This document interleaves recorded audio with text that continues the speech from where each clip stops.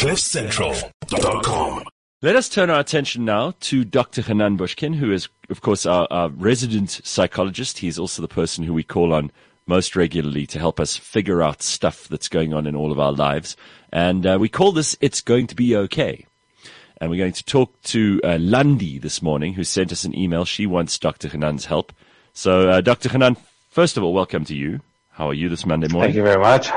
I'm doing great. How are you doing? Good. Excellent. Excellent.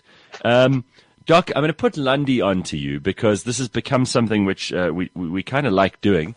We let people talk to you and we all just eavesdrop and maybe we glean something from what your conversation with Landi might be that helps us in our lives. And I think it's going really well on that front. And Landi, I'm glad to welcome you to the show this morning. So thank you for joining us. Go ahead and talk to the doctor. Good morning, Dr. Hanan. Good morning, Landi. Yeah. So I have a big question for you. Am I a psychopath or do I have daddy issues? Please, I'd like to read from the email that I sent you. Right. So I've had a rough year behind me, and I've been trying to self-diagnose. Right. So last year, my daughter, she had a health scare. And the differential diagnosis included a brain tumor and other debilitating diseases. I was very calm and I simply followed procedure to find a diagnosis. I was not scared. I didn't panic. I never panic about anything, ever. Fear and panic, they lead to illogical behavior, I find. I am practical. I am not led by emotions. I thought to myself, if she dies, then she dies. What can I do about it? I love my daughter to pieces. She's an incredibly smart child, and she's easy, very easy to raise. I would cry at night at the thought of losing her, but it never occurred to me that I would not be able to live without her. And this is why I'm worried that I might be a sociopath. Perhaps I should mention that I am medically trained, and she thankfully does not have a terminal disease or a debilitating disease. Let me explain a bit about my background. My father died when he was 42. I was 9. I'm 45 now. I don't remember his face. I don't remember how he smelled. I don't remember the sound of his voice. And people tell me that this is sad, but I'm okay with this. Yeah, there's nothing I can do about it. I grew up in a wonderful home. I never wanted for anything. So here is my relationship with men. They have not been dramatic, but I realized there is a pattern.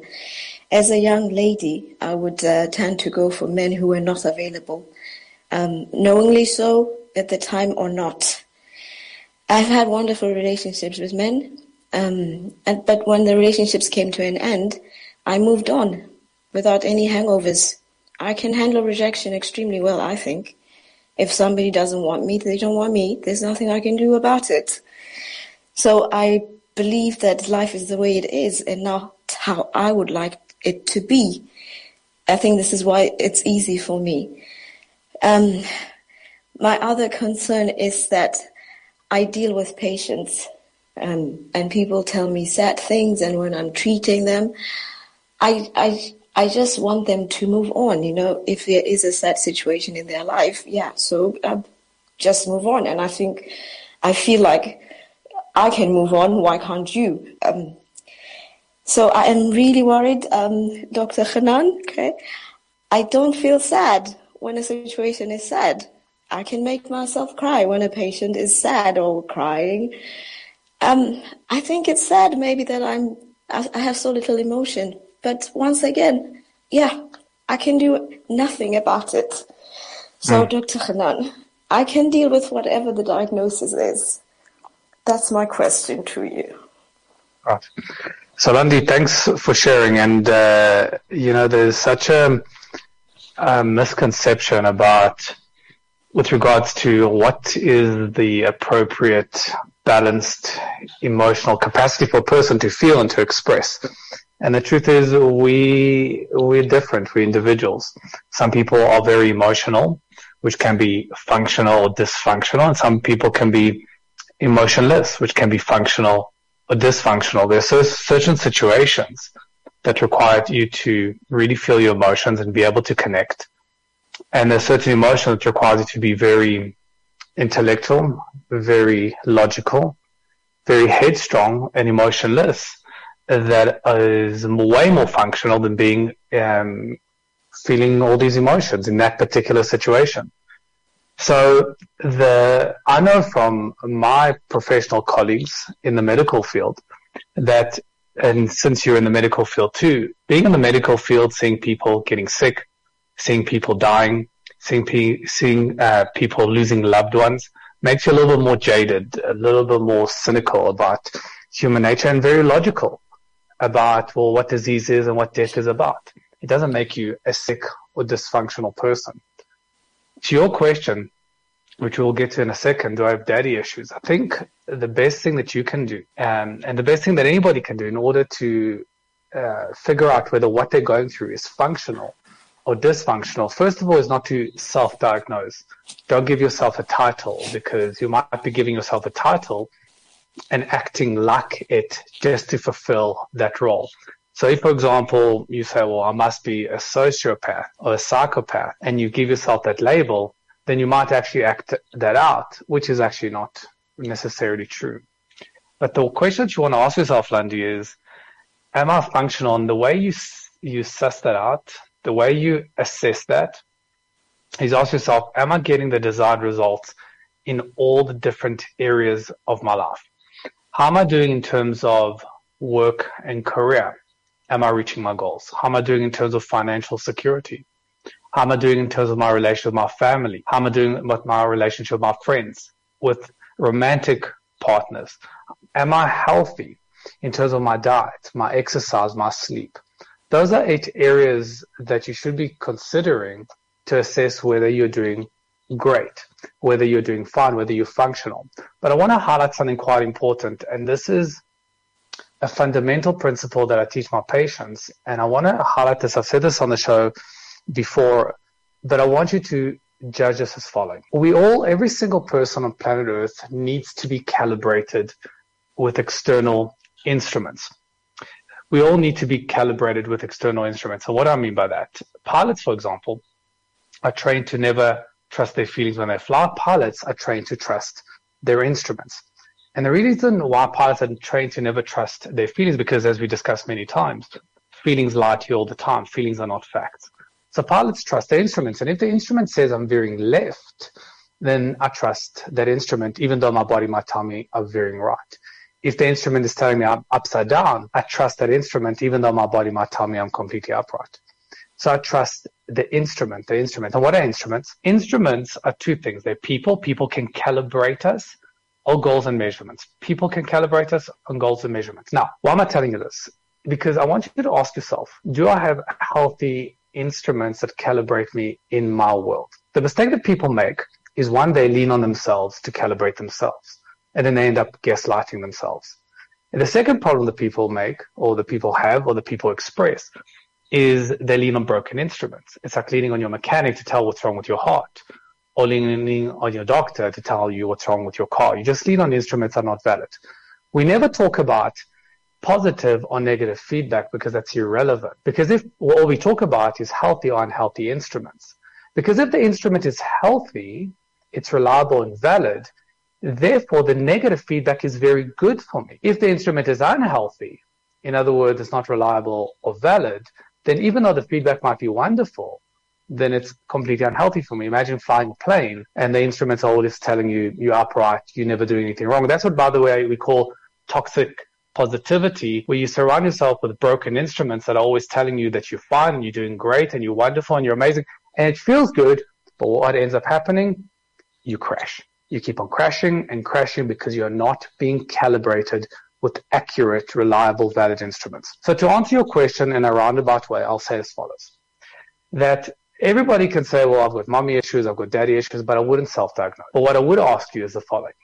Do you have valid and reliable instruments in your world? That's the first question. And secondly, if the answer is no, then go and look for those reliable and valid instruments to calibrate you. And if you do have those, are those instruments giving you the feedback that you're heading in the right direction? If the answer is yes, then I would continue going as you were with your emotional capacity. And if the answer is no, then I would really learn how to access those emotions in those particular environments to make you more appropriate. Does that help, Lundy? That does help, Dr. Khanaan. I think you're absolutely right that maybe I'm relying on myself as my instrument. Well done. Yeah. Well done, Lundy. And that's a big mistake. And I want to tell you something. I've got a patient. She's one of the first in the world. She captains those big cruise liners. And I asked her, how do you navigate your way from point A to point B? And she said, well, I've got hundreds of instruments on board. And I said, if those are not accessible to you, what do? She says, well, I'll lean on the stars to navigate myself. And I said, that's brilliant. All she does is swap one instrument for another. And I said to her, what if that's not available to you? And she said, well, they would crash. She understood, as all people that know how to navigate themselves, that you should never rely on yourself, because you will end up justifying and lying to yourself, believing your own bullshit, believing your own biases to get you where you think you should go. You rely on your feelings. Do not rely on yourself, because you'll end up gaslighting yourself. Feelings are random, and feelings change all the time. You feel good, and it depends on how well you slept last night, the cup of coffee that you drank this morning, your blood sugar level, whether your dog was barking, whether the neighbor was screaming the whole night. A million things are going to impact how you feel. Don't navigate yourself by the way that you feel. Navigate yourself with external instruments. Wow. Doc, you know that we've got to pick up this conversation at some point and talk about those people who believe that instinctively they'll tell you I have a gut feel. They'll tell you that I have an intuition, right? These are the words that people will use. And there are some people who seem to have a pretty good grip on that stuff. And they're better at trusting their feelings than others. But what you're saying is almost diametrically opposed to what those people believe is their true north, right? So let me say this, because I think it's quite important for me to kind of put a caveat to that. You can trust your gut if you've had 100,000 hours of good, solid experience, because then your gut is based on something. Right. But when you speak to somebody that's had 1,000 failed relationships and they lean then on their gut to tell them whether the person in front of them is right or wrong, what are you basing your gut on?